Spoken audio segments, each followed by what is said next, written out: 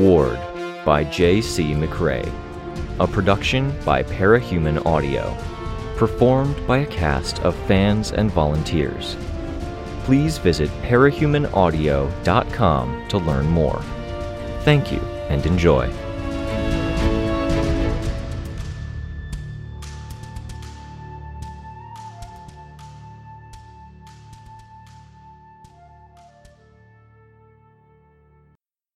Arc 15. Dying. Interlude 4. The first thing he looked at when he could see the light again was the computer screen with the numbers. It took a moment for his eyes to focus. In red, a 96.1%. If and when it hit 100%, this would no longer be a war, a raid, nor a petty rebellion. It would be cataclysm, with his faculty at the epicenter. As he watched, the number changed to 96.15%, then 96.12%. In white, the number below displayed 66.8%, the floor. What reality as they understood it was willing and able to handle. Every use of power was a small fraction of damage, and that damage would not heal. At best, it could be spaced out, controlled, or targeted towards specific problems. He couldn't meander. Remaining in the threshold served nothing and no one. Teacher stepped out of the back room, accepting the wet towel that his soldier handed him, pulling off his square-lensed glasses with one hand, handing them to the soldier. He wiped his scalp, face, neck, and wet his beard before slicking his beard down. The soldier handed him a bottle of water, letting him drink while pulling his shirt off, stopping at the armpit. The soldier took the water back, finished removing his shirt for him, returned the glasses, and went to get another. He approached a computer screen, tapping keys. A map of the complex showed a series of blobs, suggesting Contessa's range of influence, assuming a distance that she could certainly travel, assuming she were capable of walking and running. A distance she could probably travel if she could access the right resources, and a distance for how far her influence reached. Could she communicate with someone in a location?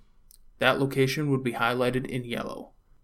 Saint had noted something on the system, suggesting that one of the Parahuman's hackers had used Saint's Michael 3 as a relay. That was enough to compromise everything. His entire facility and the surrounding region were yellow. If Contessa had her powers, she had a knife to his throat. He would manage. For now, her powers were still gone. It tied him down because he had to watch for the moment they returned, and considered the damage that she could do, much as he considered the damage she had already done. But he would manage. He had been anticipating her for a long time. The other feeds showed the state of several battlefields, but finding what he needed was laborious and tiresome. For every glimpse he was given of something he cared about, he saw 12 more screens of white hallways with blood splatters, ruin, and broken structures with bodies. His soldier returned with a shirt. He took it and put it on himself, aware that he had lost weight. "What do I need to know?" "An event you flagged as Priority Blue has occurred," another soldier reported. In his command center, 8 thralls were either at computers or waiting at the ready. None of his lieutenants were present. "What event?" he asked. He raised his glasses and rubbed at his eyes. Citrine and her husband were at work. They received a phone call, departed immediately to leave, skipping their usual procedures in their hurry, and were blown up by a car bomb. 1 injured, 1 dead. It was anti-parahumans. "Alcott? She's been in the anti-parahuman orbit. We looked in on her. She's upset. She's meeting Gary Neves shortly." "When it rains, it pours," Teacher said. How annoying. He'd been keeping his eye on that for some time, and his plan had been to intervene when things fell down in a particular way. Stepping in here, putting his thralls in the right place, and calling some mercenaries he had in reserve would give him the city in the same way he had Chet. And it would put him 3 moves away from checkmating Shin, who were complicated, and made more complicated by how vigilant they were against another power play. Now he had to choose. He could have that but lose this, or vice versa. For something to be this conveniently inconvenient, or inconveniently convenient, suggested Contessa. He turned, and he looked at the door he had come through. It had been a brief visit, but it had taxed him all the same. He considered himself brave, and more than that, he considered himself confident. But some things were too dangerous to handle directly. "Let's assume she's got me," he thought.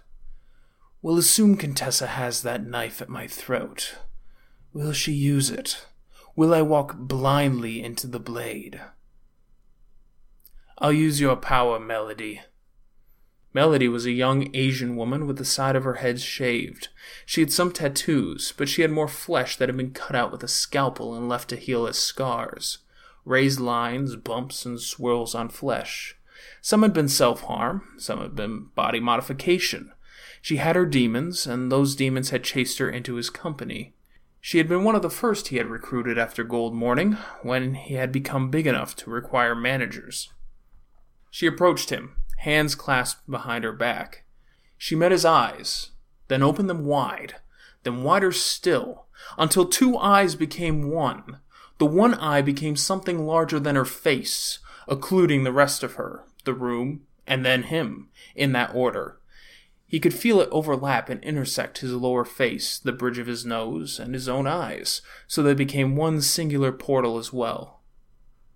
"Let's begin with their leadership, Chevalier. I sent Christine to deal with him." Two spots opened, each a window, showing another viewpoint. The two were slightly different, a left eye and a right eye. As they filled his new perspective, they widened and overlapped until they were his eyes that he looked through. He felt a heartbeat, felt shoes tapping their steady beat as the wearer walked. He felt lips part and greet him with a, "Hello."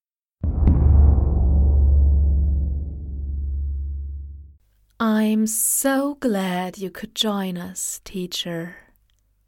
Heads turned, thralls and hostages alike. She smiled. Teacher was only here for her. It wasn't often that others were looking through her eyes. It required that she let them. The room was large, with a fan in the one side, and the associated turbine loomed house-large in the space. Scaffolding surrounded the turbine, and more machines fed air into ventilation that reached the rest of the facility. Much of that was closed off to prevent certain powers from being used against them. All around them, sheet metal and machinery from broken turbines, broken tile, and broken sections of wall littered the ground. Bodies and hostages were scattered all around them. For every person who was down, there were 2 thralls.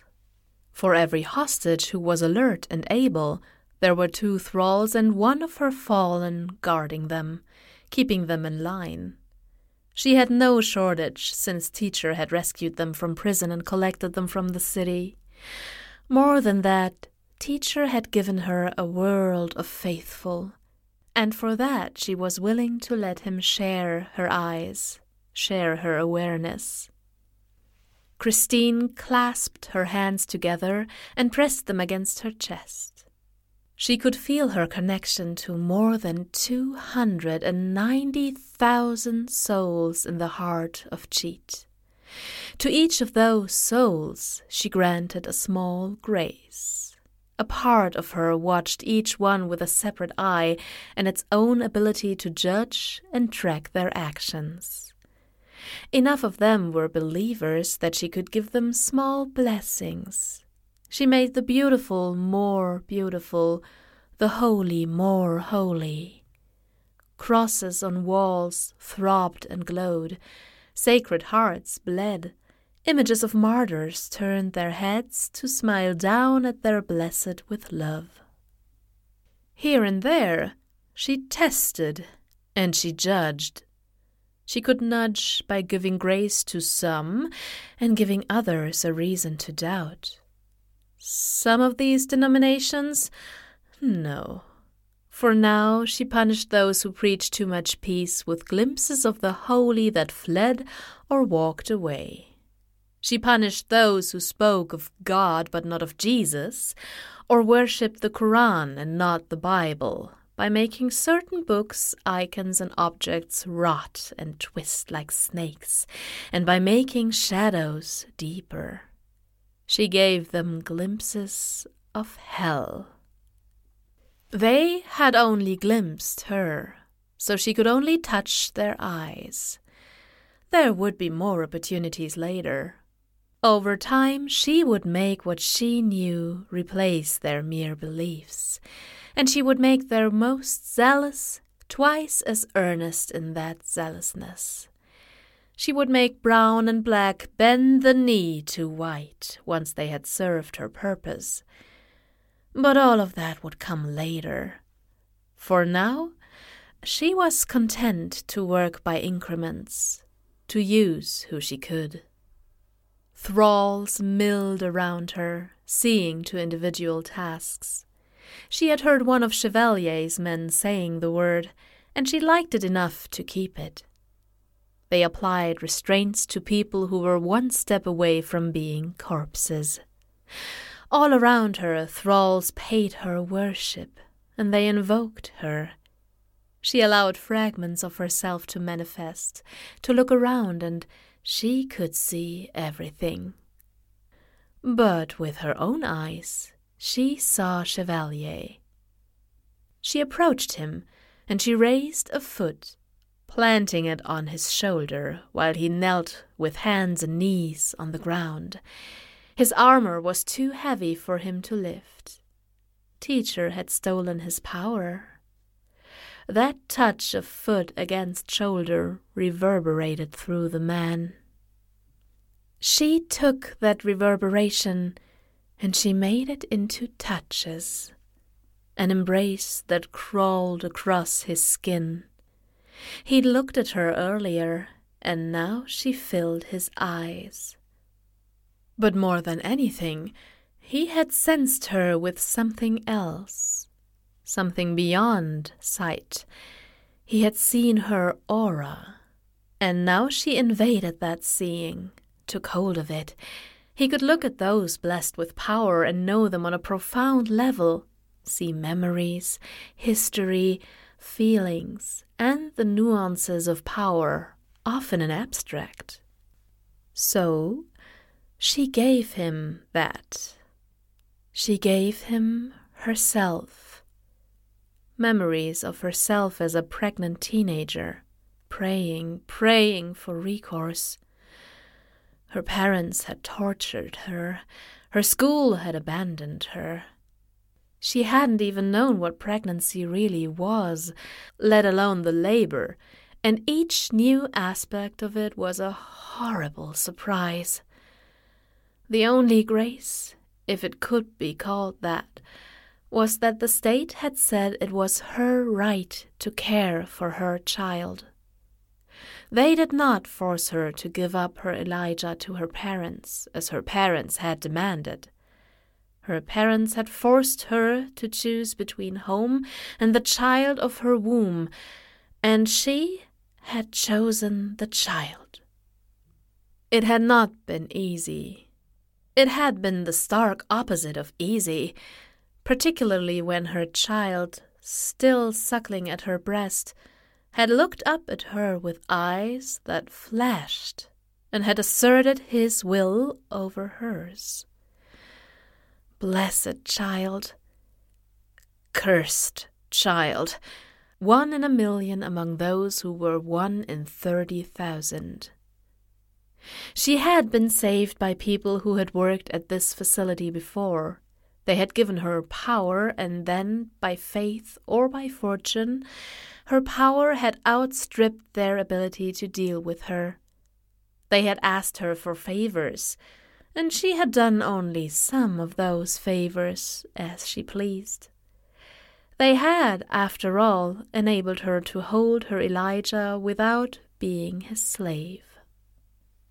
With this and more, She assaulted Chevalier's eyes with more deep truths than the eyes normally couldn't see, with visual representations of feelings he would know to be her fact.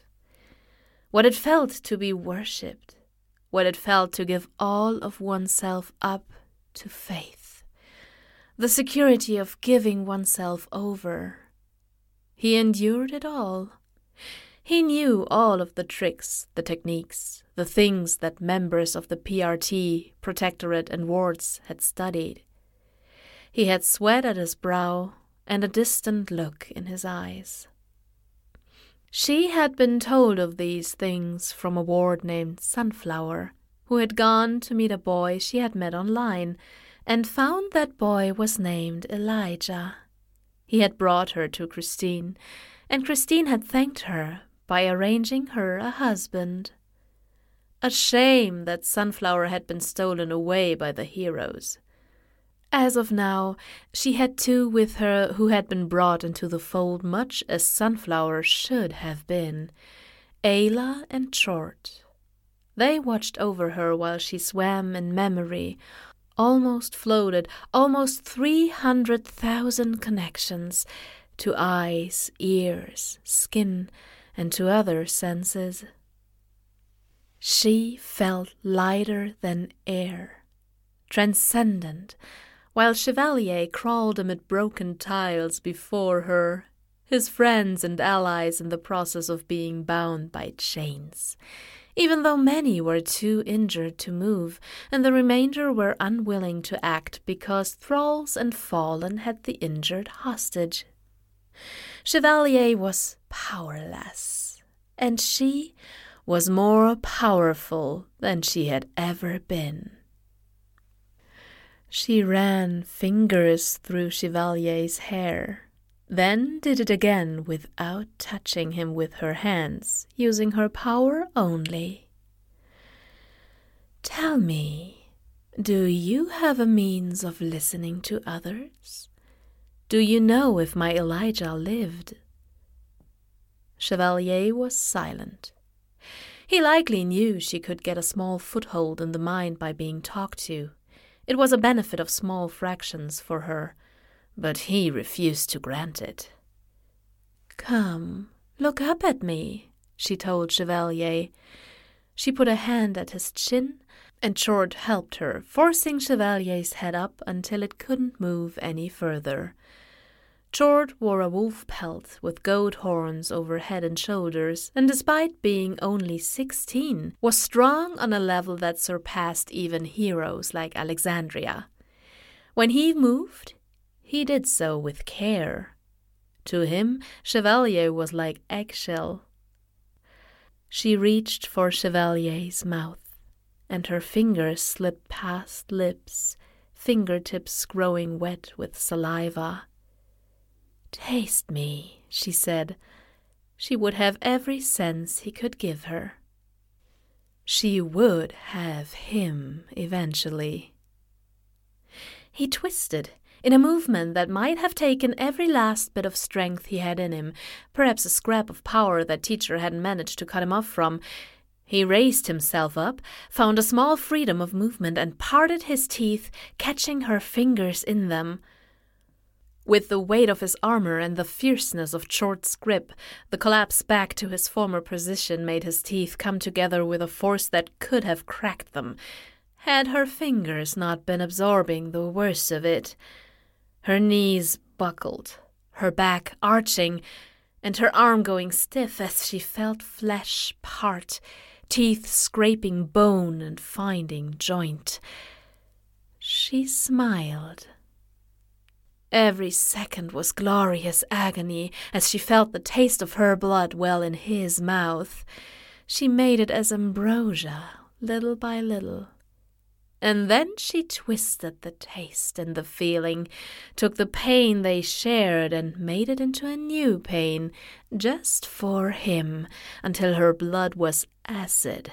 And as far as he was concerned, his every sense was telling him the acid had dissolved the bottom of his mouth, his tongue, throat, teeth, and jaw. He released her, and for an instant she saw the horror in his eyes as he tried to comprehend that his lower face had dissolved. Then, that inkling of resolve. "You're going to join me," she told him. "You'll be by my side, wearing armor crafted from the flesh of the Endbringers you so stupidly challenged." Her head turned as she felt a power reach for her and find her. Close by, someone searched for her feelings. Christine looked at a wall, and her eyes tracked the source of the power through that wall. She reached back, faster than they could find her, and impressed her feelings onto them. She looked at them, and she found the emotional equivalent of a frozen-over wasteland. She tested that wasteland with a feeling of tranquility and found little traction. She gave them hope, and there was something there, something that lingered, that stuck to the walls of the heart. She gave them a feeling of being loved and found more ground. Hope and love. She twisted at feelings and tried different variations. Romantic love? Not so important to this particular heart. Love for a job? More important, but not the most important thing. Familial love? There. The woman slowed as the emotion swelled in her breast. Christine Mathers watched and waited, cradling her injured hand. A thrall approached to tend to it. No healing powers. Oh, how she had wished to get a healer under her wing, but only medical expertise. It took only a few more adjustments before she found the right kind of familial love, and then found the exact feeling that struck closest to this wasteland heart. The love of a mother for the daughter she had lost, and the certainty that she was loved back. Christine had felt it when Elijah had been days old, before his eyes had flashed as they had. The woman had stopped. She might have been crying now. "Ayla," she murmured. "Mama?" Christine touched Ayla's face, put a hand on Ayla's shoulder, then got closer until her front pressed against Ayla's back. She lifted Ayla's arm, her own in line with it, and she pointed Ayla's finger. Clouds began to form, loose and dark, in a vague line that reached out across the room they were in. The beam of darkness that speared through the middle of those clouds would punch through 10 walls of this facility. It only needed to punch through one to snipe their target. The floor trembled. Christine reached out for Ayla's shoulder for balance. Things gave way, an attack from below, cutting the floor out from beneath them. A furrow cutting into the center of the room, 10 feet wide. Ayla fired, but the tremor in the ground distorted her aim.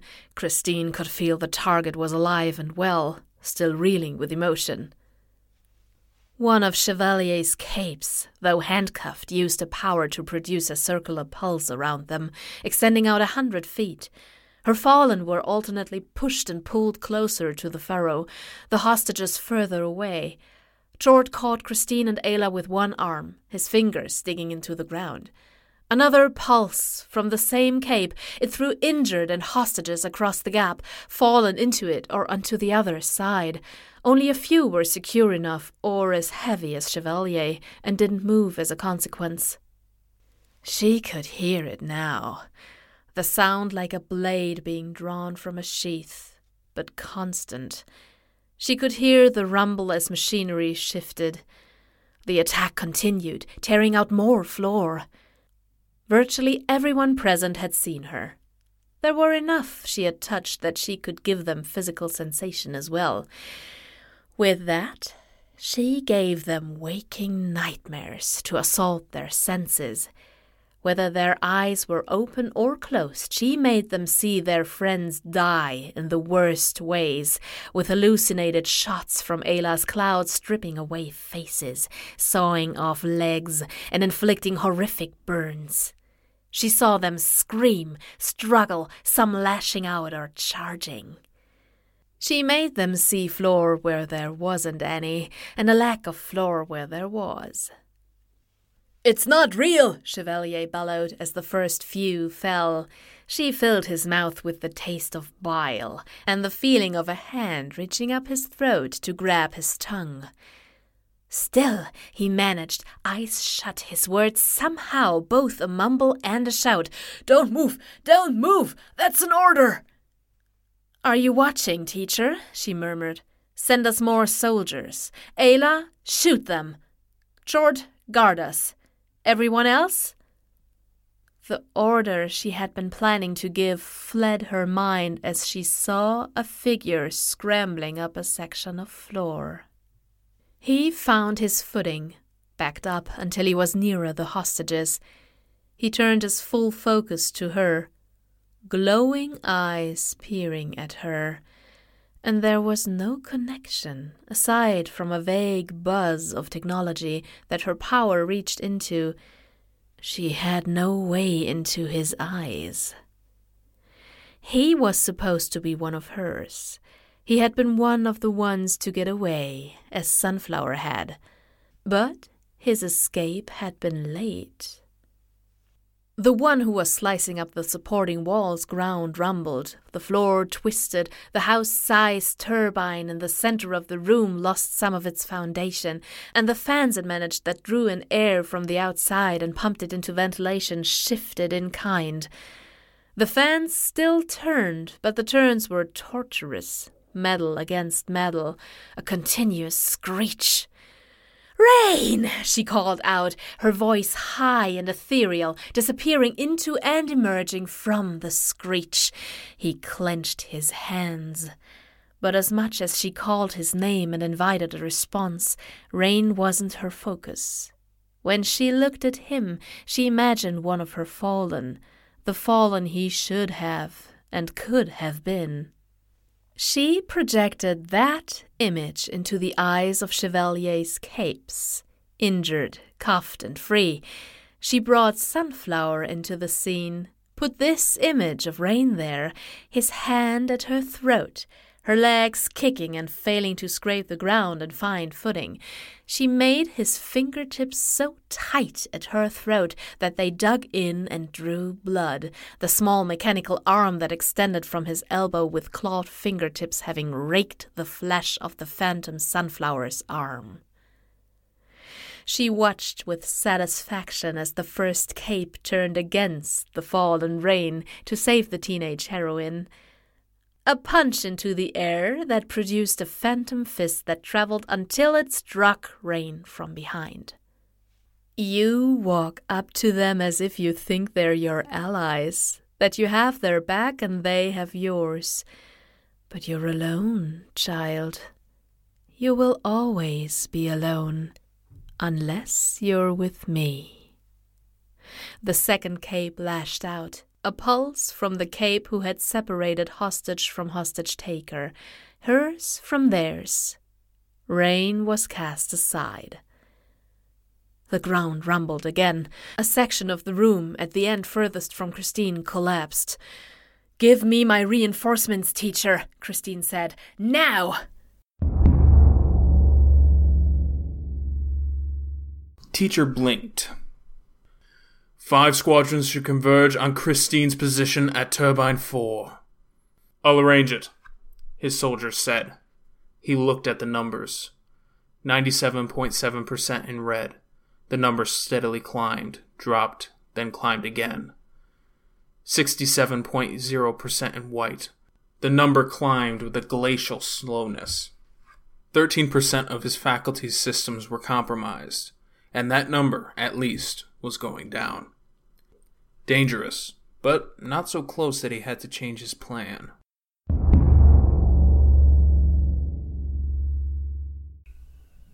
His children crawled out of him and across the floor, scurrying to where a bloodstain had been left behind in the earlier fighting. He liked moving, enjoyed the languid grace of even the simple action of walking. His head didn't rise and fall with his footsteps, and his footsteps were feather soft on the floor, despite the fact that he weighed nearly 300 pounds, all muscle. "Hello there, little brother," Swansong said. "Don't call me little." Agitation sang through every part of his body. Mercury-filled hydraulic channels within his body narrowing, muscles tightening. The children that lived within every cavity in his body stirred, ready to act. She huffed for breath, crouching on the ground. She had one hand on the floor and the other on a storage container. She used the storage container to help find a standing position, then moved a bit further. 5 seconds of effort, pain, and leaning on an object for help just to cross a short stretch of ordinary floor. He dropped to all fours and crossed a similar distance with a single step before climbing up onto a larger storage container to show her that he could, and to see what she would do. "A crawler wanted my sister to use my power on them. Bonesaw said no. The evolution it provided could kill her or hurt others. Too much. I thought you might be interested." He couldn't remember much about her. Someone, he didn't remember who, and the memory was vague because it wasn't his own, had commented on Damsel, to say that the more she talked, the weaker she was, the more insecure she felt. "Want me to annihilate you, little brother? It'll give you room to evolve." He stared her down. "Or are you scared?" She held her chin higher.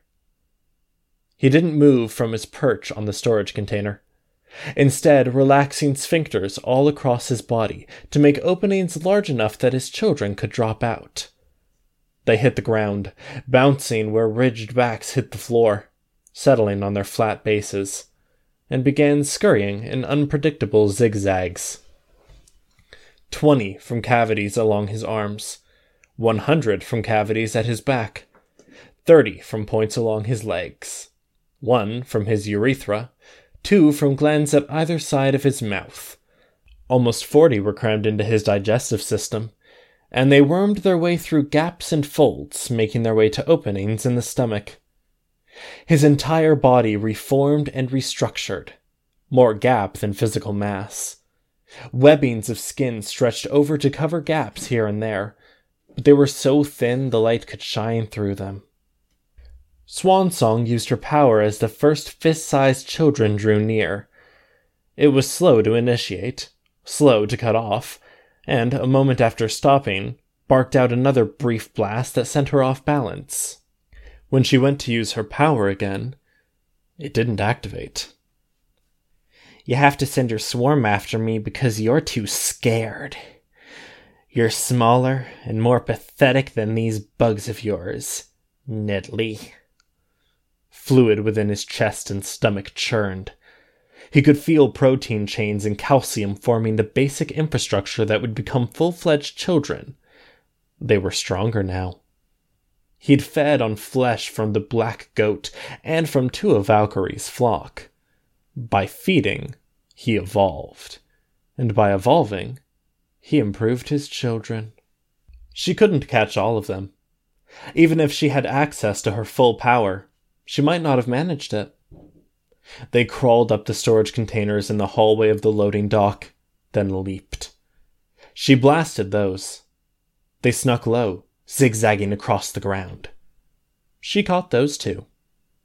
But one scurried close to a storage container, masked by a lip of metal above it. It got close enough to reach out with pincers, snipping the back of Swansong's heel like wire cutters through butter.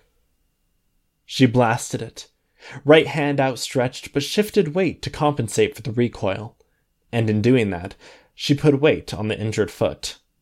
Blood spurted, and she lost her balance, the ongoing use of her power throwing her back as she fell. With sharp eyes, he could see the lower half of her heel had slid left, the upper half sliding right, until they slid past one another. She fell, and with pain and disorientation, she didn't seem to immediately grasp which direction his children were coming from. Capes from Valkyrie's contingent joined the fray. One with needle spines he could fling to spear 10 of Crawler's children with 10 needles. "You're pathetic, Spawner," Swansong taunted him. "I've talked to someone like you. Someone small, trying to pretend they're something more than they are, and doing a bad job of pretending. The harder they'd try, the more pathetic they would look. You're embarrassing yourself. And worse, you're embarrassing me, because I consider myself related to one of you." "Related?" one of Valkyrie's capes asked. "Sure," Swansong said. "Close enough to be related. Same person brought us into this world, Needly. You need to be something more if you're not going to make the rest of us look bad." He rankled, but he didn't act on it. He was Ned, and he was Bradley. There was overlap between the two, and he lived in that overlap, drew memories from it, and pieced himself together. Half the time, when he reached for memories, he stumbled into the memories from that overlap between the two characters, seeing them like double vision. Cockroaches scurrying across the kitchen, staring down at bloody hands. People with twisted expressions shouting at him, so much larger they had to be parents, or authority figures. More cockroaches, scurrying across the kitchen. Ned would have been driven by those taunts, pushed to attack despite the apparent trap. Bradley would hang back, trusting his creations to do the work. But it was a bitter feeling, for those two parts of himself to find their way to a shared common ground. A resentment of himself. Valkyrie's heroes scurried before him. Swansong moved like a roach with legs pulled off. 10 of his children stirred in his belly. Acid churned and fed them chemicals dumped into stomach from chest cavity, generating reactions that created more complex components, along with a bioelectric jolt that granted them life. The 10 became 20, and 20 became 40. 40 became 80, and his upper body swelled with them. When they left his body this time, they were faster, larger, with more durable shells. He'd colored them to blend in with the poured concrete floor of the loading area.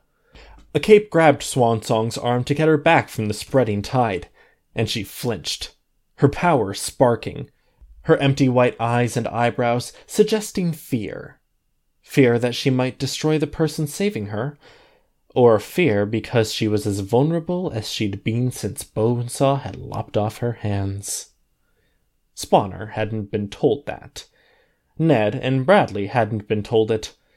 Still, he'd picked it up at one point, and it was considered one of his memories now. Her composure slipped further as she tore the arm away, telling the cape to get away from her. Her attention moved between his children and the capes who were gathering behind her. She searched. For his part, he turned to look up at the lovely Anjanou. Anjanou pointed at Swansong, then formed that same hand into a fist. A command for him? Or... Swansong used her power to blast the nearest bugs. She pulled away as though she touched a hot stove. He didn't look away from Anjanou, trusting smaller eyes at the side of his neck to see the essential details of the ongoing conflict. 2 of Swansong's fingers crumbled, falling to pieces.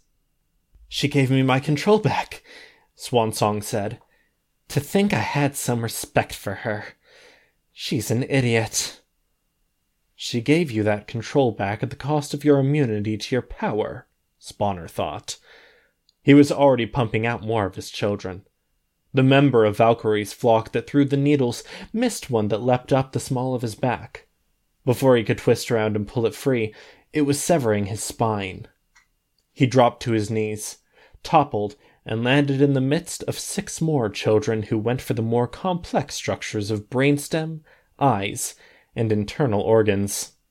His collective of children advanced in neat rows and columns, weaving their way onto and beneath anything in their way. Form forklifts to storage containers, barrels to chunks of concrete. She used her power, and the power licked up her arm to eat the flesh there, disintegrated more of her hand. A one-handed propulsion that sent her more horizontal than vertical. His children leapt for her, and 3 were eaten by the blast, a 4th landing on her arm. 2 snips in rapid succession carved out a chunk there. She aimed to fling herself at him. He flung himself back.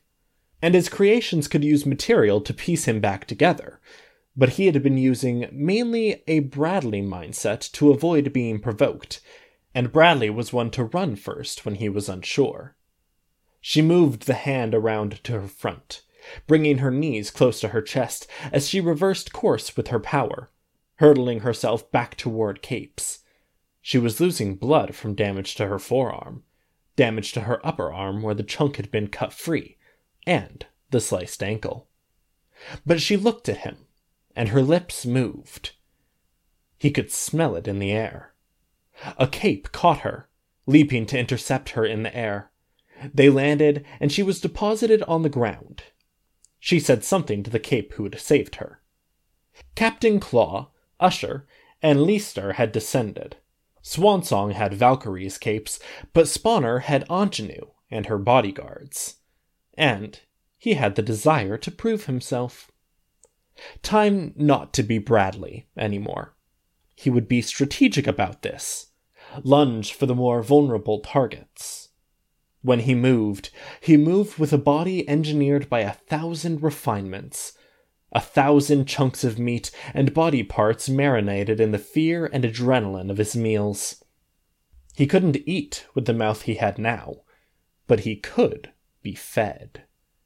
He was swift, and his leaps were as long as Swansong's were with her blasts.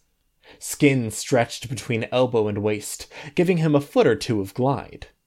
The cape he had chosen to go after first was a heavy-set man with a torch in each hand.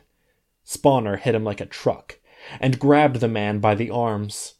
Others approached at a run, while Spawner simply held his victim. Held him, and let his children crawl free and crawl into the man. He hurled the body at the people charging his way. Most dodged, but a woman who dodged was ambushed by a bug that leapt out from the torchbearer to the side of her neck. Another overlap between Ned and Bradley is that we are survivors. He lunged for another, and she threw a piece of paper. Paper expanded out into a wall, spearing floor and ceiling. His claws fought to impale the material, but he was able to cling to it. A fresh batch of his children crawled out, climbing on the paper, racing towards the edges. Each was programmed with an image of the person they were hunting. Others used powers. They killed his children, and they tried to stall things. But the paper wall broke down, dissolving into 1,000,000 sheets that filled the air. He had a glimpse of the woman who had created it, being taken down to pieces to an extent where she already looked like a vaguely human-shaped stack of beef cubes with bones here and there. Darkness boiled out of the tunnel that Valkyrie was resting within. It leaked out as a heavy fog. The sound of Swansong using her power caught his attention as the fog swelled from ankle height to knee height, even with the wide surface area. It blocked their view of his children, but it blocked his children from seeing them too. He saw them leap, hopping up until they were out of the dark, then leapt again once they hit solid ground, for whatever they'd seen. Most got out of the way. Swansong used her power despite the damage it did to her, and she was doing it for no apparent reason, except to hold a bit of darkness in her hand. Spawner narrowed 6 eyes. "Darkness is my ally," she said. "No," Bradley thought, irrationally annoyed. That isn't a good line. Be more afraid, Ned thought. He leapt. She used her power, hopping up onto a storage crate as he'd done earlier, landing on her shins rather than use her injured foot to bear the weight. He approached, running through the waist-deep darkness, and he saw her surreptitiously place something on the container. Before he could close the gap and reach her, she threw herself sideways, into the darkness 10 feet below the top of the storage container. Her power went silent as she submerged. He tossed one of his children onto the top of the storage container she had occupied, with a simple instinctive command programmed into it. To seize whatever was there, to jostle, disturb. If he gave a command, it was to bring the thing to him. Otherwise, it was to carry it away. It found nothing. Leister pole-vaulted himself into the air and extended his trident, making it long and wide before raking it across the floor. When he pulled it up out of the pitch-black fog, it was alongside body parts and Spawner's children. The body parts belonged to someone who'd been devoured earlier. He visited the same spot she'd occupied, in part to get her scent. He watched as she emerged, approaching Captain Claw as if he wasn't a consideration. Her back was to him, and she didn't even glance his way.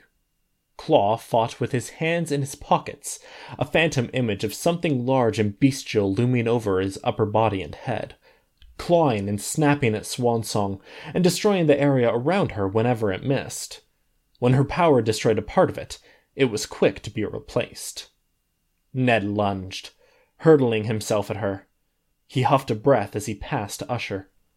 Someone struck him with lightning, and he felt it burn into his side.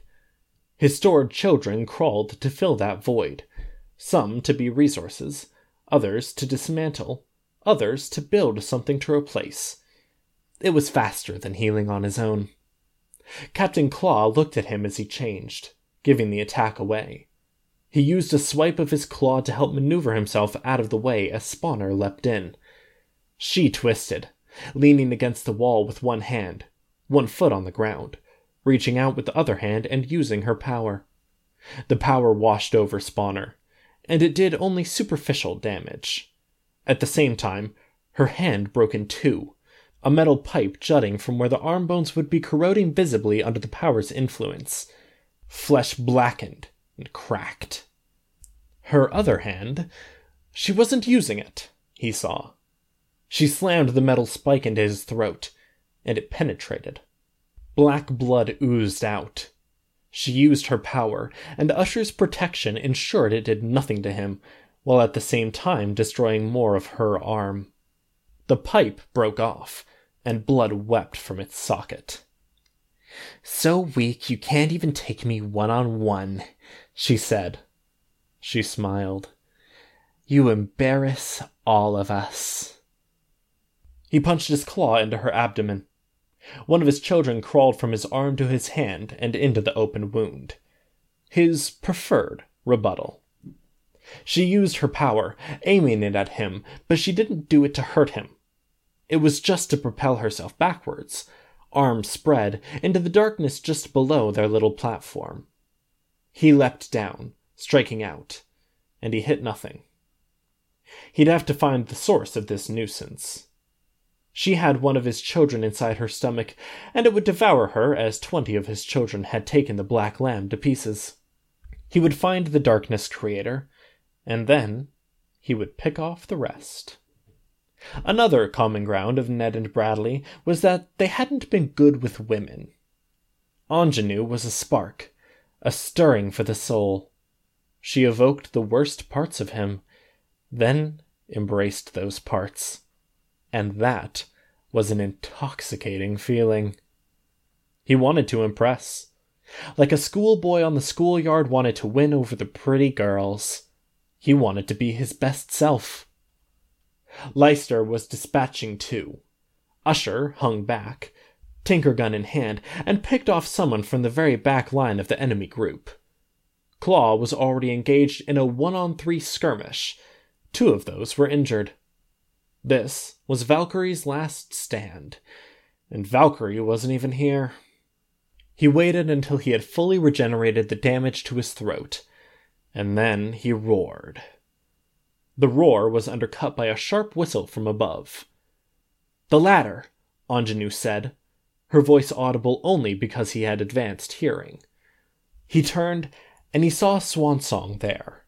She climbed the ladder with only one working hand clenched into a fist, both legs dangling limp, blood covering bare legs to the point someone might think it was leggings she was wearing. Her arm was a stump that she used to embrace one rung before reaching up for another. Still, she didn't look at him. Was this Bonesaw's work? He had never been injured enough to activate any Berserker protocol, or some innate programming that had been implanted with memories. But her forward progress was single-minded, laborious, and marked with wheezing breaths. She went after Ingenue. He leapt down and waded into darkness, trusting it to make him even more silent in his movements. He watched for every and any tell. There was no Captain Claw to give him away now. He leapt, pouncing. She twisted, one arm wrapped around the ladder, one leg dropping from a dangling position to rest on the rung and anchor her further. The stump pointed his way, and the blast that erupted was wider and blunter. It consumed 95% of her.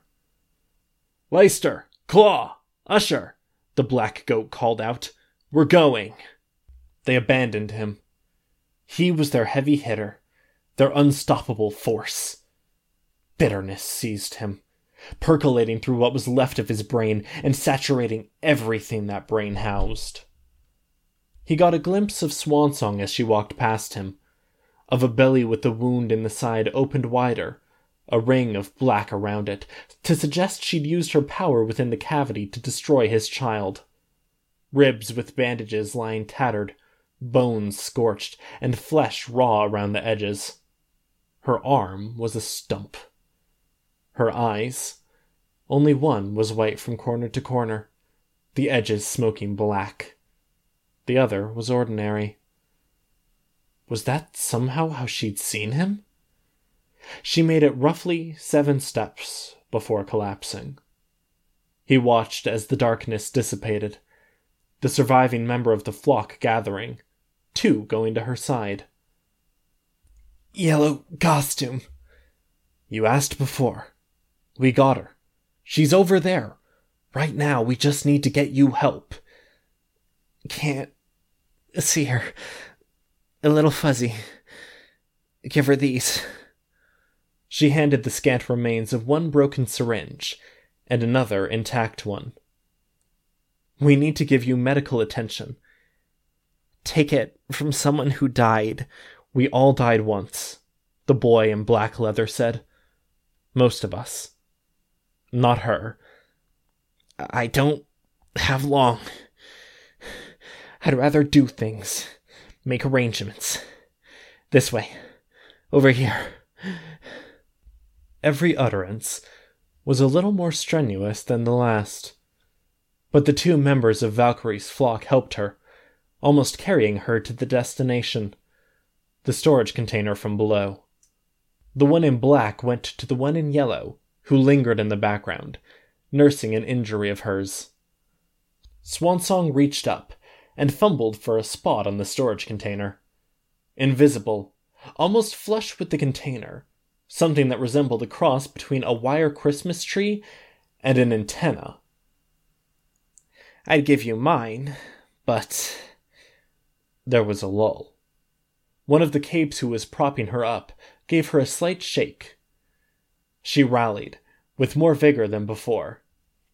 "A friend of mine would be hurt if I gave you mine. Take it. It's like a syringe. Maybe it counts. Flick this. Insert the eye. Supposed to go to yellow." "The one in yellow?" Swansong nodded. "We could get her help. Go after Black Lamb." No. Death doesn't scare me. I've beat it enough times before. No. Don't let her have me. Val Is this why you said not to wake her up earlier? There was a pause. Spawner couldn't see enough to know if there was body language. I thought I'd go out screaming and ranting. Sick and hating myself for it. I did. Every other time. Except the first. You said you had a friend? She nodded. Glad it was me. Means there's less chance it's her. I can handle this. Been here enough times. You'd think you'd learn, the boy in white said. She scoffed. A light sound. There was no more conversation. More of the flock emerged from the tunnel. The wounded were gathered and tended to, and they had their own conversations. The two boys remained near Swansong for a few minutes, then walked away. Kid, the one in white said, can you make heads or tails of this? Looks like a camera with some broadcast tech. Why would she give it to us? The conversation overlapped with another similar one. The girl in yellow had the syringe, and another cape held the broken traces of the other one. What do I do with it? I think you use it, Canary. And the broken one? I don't know how I'd get that little fluid in, but I don't like the ideas. Not when it's mixed with broken glass or whatever it is. It seemed important. There was a pause, the two groups converging. The one in yellow injected herself with the intact syringe. There was a long pause, and then she nodded. Then she stabbed her upper arm with the broken end of the other syringe. Spawner saw the group patrolling to look for his children, killing them wherever they were found. They steadily drew nearer to him. One locked eyes with the fragment of his head that rested on a forklift seat. That was enough. He was dead and done for. He closed his eyes and waited for the killing blow.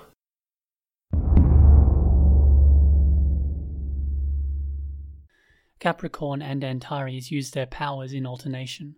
Stone wall, then force field. Wall, then force field.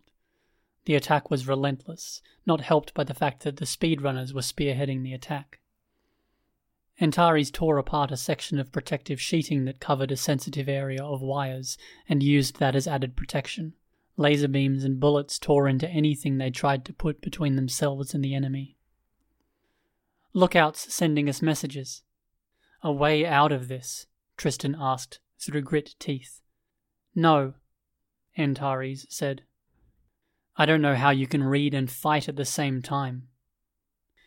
I shouldn't have, she said, and her voice was dark. They'd managed to beat a fighting retreat to the next major intersection. Rounding the corner brought them a bit of reprieve from incoming fire, which let them erect a more confident defence. Ceiling was torn down and rock wall was drawn out, thick and solid. It's bad news, Tristan said, quiet. We don't know anything for sure yet, Antares said, setting her jaw. There was a heavy bang as an explosive detonated against the wall. They backed up a few steps, and Tristan created a second later. While he worked, he commented, Except Lookout's upset because she knows, isn't she? We don't know, Antares said. All right. I don't want to know, so that's perfect for me. I'm sick enough over Byron. He was at the very edge of passing out when he swapped to me. What if I switch to him and that's it? But I can't not. It's okay, Antares said. It's really not. I'll rephrase. Yes, it scares the daylights out of me. I can't imagine how you feel, but it's a problem for later, yes? Tristan clenched a fist, then nodded. I don't mean to be a bitch, but no. It's right. Makes sense. Plan? Antares went on. We have options, but I can't do this. This right here. We can't do this. We're pinned down, and I'm supposed to go after Teacher. We should make a break for it. I'm supposed to hold the choke point. You held it. He shook his head, and then turned to face the wall. Now's not the time to be stubborn. You don't sacrifice yourself because your brother might not be okay. Giving up the choke point means they come right after us. That's sacrificing all of us. The speakers crackled, and then music began to play, an aria, with light instrumentals. Master Stranger, Tristan said. That's getting to me, I think. It might be. It's a power, Victoria said, working full strength through tech. The intensity of the assault on the far side of the wall had died down. There was a buzz of communication. I think it's from our side. Swansong's cape with the yellow costume. There aren't a lot of them. Most would be advance guard, but they'd be together, not with Valkyrie. I think that's Canary. The celebrity. She's a warden now, under Valkyrie's wing. They knew each other in the birdcage. She normally only has a minor effect in actual recordings or speakers. It was Swansong. Tristan sighed.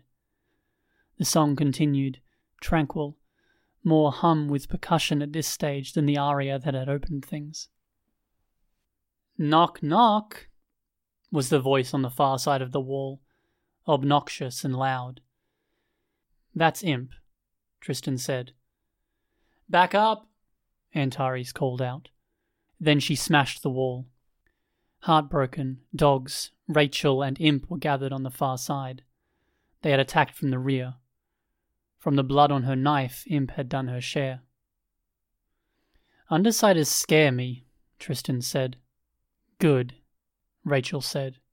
There was a look on their faces. Hurt, hollow. Tristan counted the heartbroken. One was absent, and on the back of one dog, wrapped in a blanket. Samuel, he asked. Rachel nodded, looking away, angry. Chastity had her arms folded. Roman and Juliet looked like they were in a very similar space, weirdly sullen. The littler kids are going to be hell to manage, Imp said. Her voice wasn't as lively as it normally was. You? The question was so casual. We'll see, Antares said. They're coming. Tristan shook his head, switching over to look at the displays. He could see the markers of each other member of the group, excepting one. They didn't have labels. He could see the messages Lookout had sent and was sending, and the replies. There was no reason to stay and hold the choke point, with the Undersiders having done their share. They rendezvoused with Sveta. Wounded, with holes in her arms and shoulder, Sveta hugged Antares. Every appearance was simultaneously relief and horror. Then they saw Rain, with Love Lost and Colt. Colt was covered in dust. Chevalier and his team followed behind. They ran into thralls, and found those thralls didn't have much fight in them. As the music sounded throughout the facility, cutting in and out as Lookout managed to get her grips on a system, then was blocked or shut down, the thralls gave up their efforts. Is this A or is it C? Imp asked. C, Tristan said, trying not to think about what that meant. 2 members of Breakthrough were supposed to die. Victoria picked up speed, moving away and ahead of the group as they hurried to their destination. She and Ashley had been roommates, or housemates, 2 sides of a peculiar coin in some ways. Victoria only flew like she was flying now when she was using the Wretch, keeping a distance, making sure not to get within 10 feet of anyone, like a bubble surrounded her. Except in this case it did. They found the tail end of another group, Legion's troops who moved on foot, who were disarming a group of thralls that had surrendered. Antares held up a hand, and Tristan took up a position, getting people to give her a wide berth. She picked up one of the Tinker guns. She held it in one hand, checked the ammo, and then picked up another. She picked up another gun, and then another. She picked up another gun, and then yet another. Others went on ahead, as Breakthrough remained where they were, diverting the flow of foot traffic, watching, waiting for the remainder of their team. Tristan, is Byron? Rain said. He'll live, Tristan said. He wasn't sure, but there was no other option, even if it meant convincing Antares to let them go to her sister. Antares carried the guns without touching one of them. Her hood hid her eyes, and her feet didn't touch the ground. She didn't elaborate on the new trick, and Tristan didn't ask. In some ways, he associated new tricks to the way his power had changed when he had murdered Byron. It made a degree of sense to him. They reached Teacher's command center, spacious enough for the leadership of most of the wardens and a few other team leaders. Few members of the second wave assault had made it this far in. The thralls were arrested, and Teacher was there. He stood in the threshold of a doorway.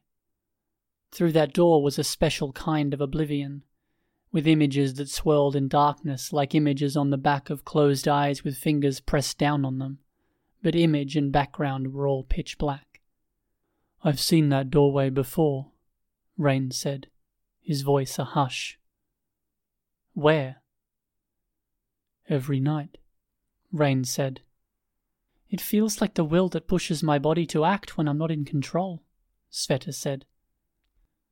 "Ashley talked about it," Antares said, seeing a landscape in her dreams. "He found a way into the spaces between worlds," Legend said, "where the things in our heads really reside."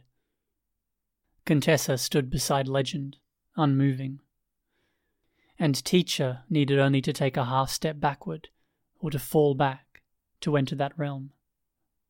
He pointed at the computer. A number in red showed 95%. "What does that mean?" "It means I only need to give the world a little push and everything crumbles," Teacher said. "And I hold the reins of what's there when our world crumbles away." "Why? What does that serve?" Chevalier asked. "She didn't tell you," Teacher asked, indicating Contessa. "It gives us the best outcome. Humanity, mankind. The clock is ticking, the process of the agents coming together and uniting before shattering our world and trying to reach others never quite stopped. It simply lost the pilot, lost all direction." Legend looked at Contessa. Teacher went on. "I didn't have a perfect precog judge what I was doing, so do tell me if I got it wrong. I'll accept any and all punishment." "You'll do that anyway, you mangy foreskin," Imp said. "No," Contessa said. "You're right." Teacher smiled. "This is the best option. You're on my side." "Objectively, it's so close to the best option, it's almost indistinguishable. But it's not one of the options I gave them." Teacher's face fell a fraction. "What?" "I gave them the options they would be happiest with. I picked one. I'm done with the objective best, with the ugliest path to getting there." Swansong fucking died and my brother might be joining her, and this isn't the ugliest path. Tristan felt bitter, and he looked to his teammates to see they felt the same way. He saw glares and anger, but no expressions perfectly reflected his bitterness or resentment. Teacher swayed, like he was going to step back into that darkness. "You don't want to do that," Contessa said. He hesitated, staring. Contessa turned her head a fraction, and Teacher followed that fraction, his eyes falling on Breakthrough, studying them. Antares floated above the computer terminals, still holding the guns. Rain sat in the chair. Sveta had her arms folded. Tristan clenched a fist while studying the man. Teacher took a step forward. It put the door behind him, like he had abandoned the notion of stepping through it. What had he seen or figured out? Teacher addressed the room. "Within a very short time the city will break down. Nothing to do with the recent car bombing of its parahuman mayor. You'll wish you'd sided with me. If you kill me, you'll regret that I can't help you find sanity in the madness when our world becomes theirs. If you imprison me, you'll be coming to my cell to beg for help. Let me go free, and I'll have things in place." "We're not going to let you go free," Chevalier said. "We can talk about whether execution or prison are more appropriate." "It's all going to go to pieces," Teacher said. "And you're going to go into custody," Legend said. "Are you done? You've said your piece. There aren't too many who are willing to listen when you've killed or hurt our friends and subordinates." Teacher held out his hands. The other thralls in the room did much the same. With nearly every back turned, only a few were looking the other way. Rain was among them, and the way he startled made Tristan turn. The doorway to the Shard Realm flickered, and then it went out. It was a trick of layers. While eyes were turned toward the door, someone stepped out of the crowd. One of the younger capes from the wards. They put an arm out, grabbing Teacher, and it was Legend who was fast enough to grab the two of them. Teacher, Legend, and the junior cape all disappeared in a wisp of blue dust. Amid the commotion, one by one the guns Antares had picked up dropped to the floor, some with mangled handles. After the first, Sveta caught them. And on the terminal closest to the door that had disappeared, numbers adjusted. A red number declined to 87%, 85%. A white number ticked up, nearly at 70%. A third looked eerily similar to Kenzie's map of her control over the complex. Steadily and swiftly she took full and total control of Teacher's resources, and he had no idea what to feel about that, given what she must be feeling. He got away, and that confirms it's option C, Tristan thought. The confirmation drove the point home, and emotions bottled up over days surged to the point he momentarily felt out of his mind. That it was option C meant Swansong's death was real, and another death was imminent or connected to all of this. Possibly fucking Byron. "Legend will be fine," Chevalier said, and he almost sounded convincing. "Let's get to work. We'll assume this is real, and that means there's a hell of a lot to do."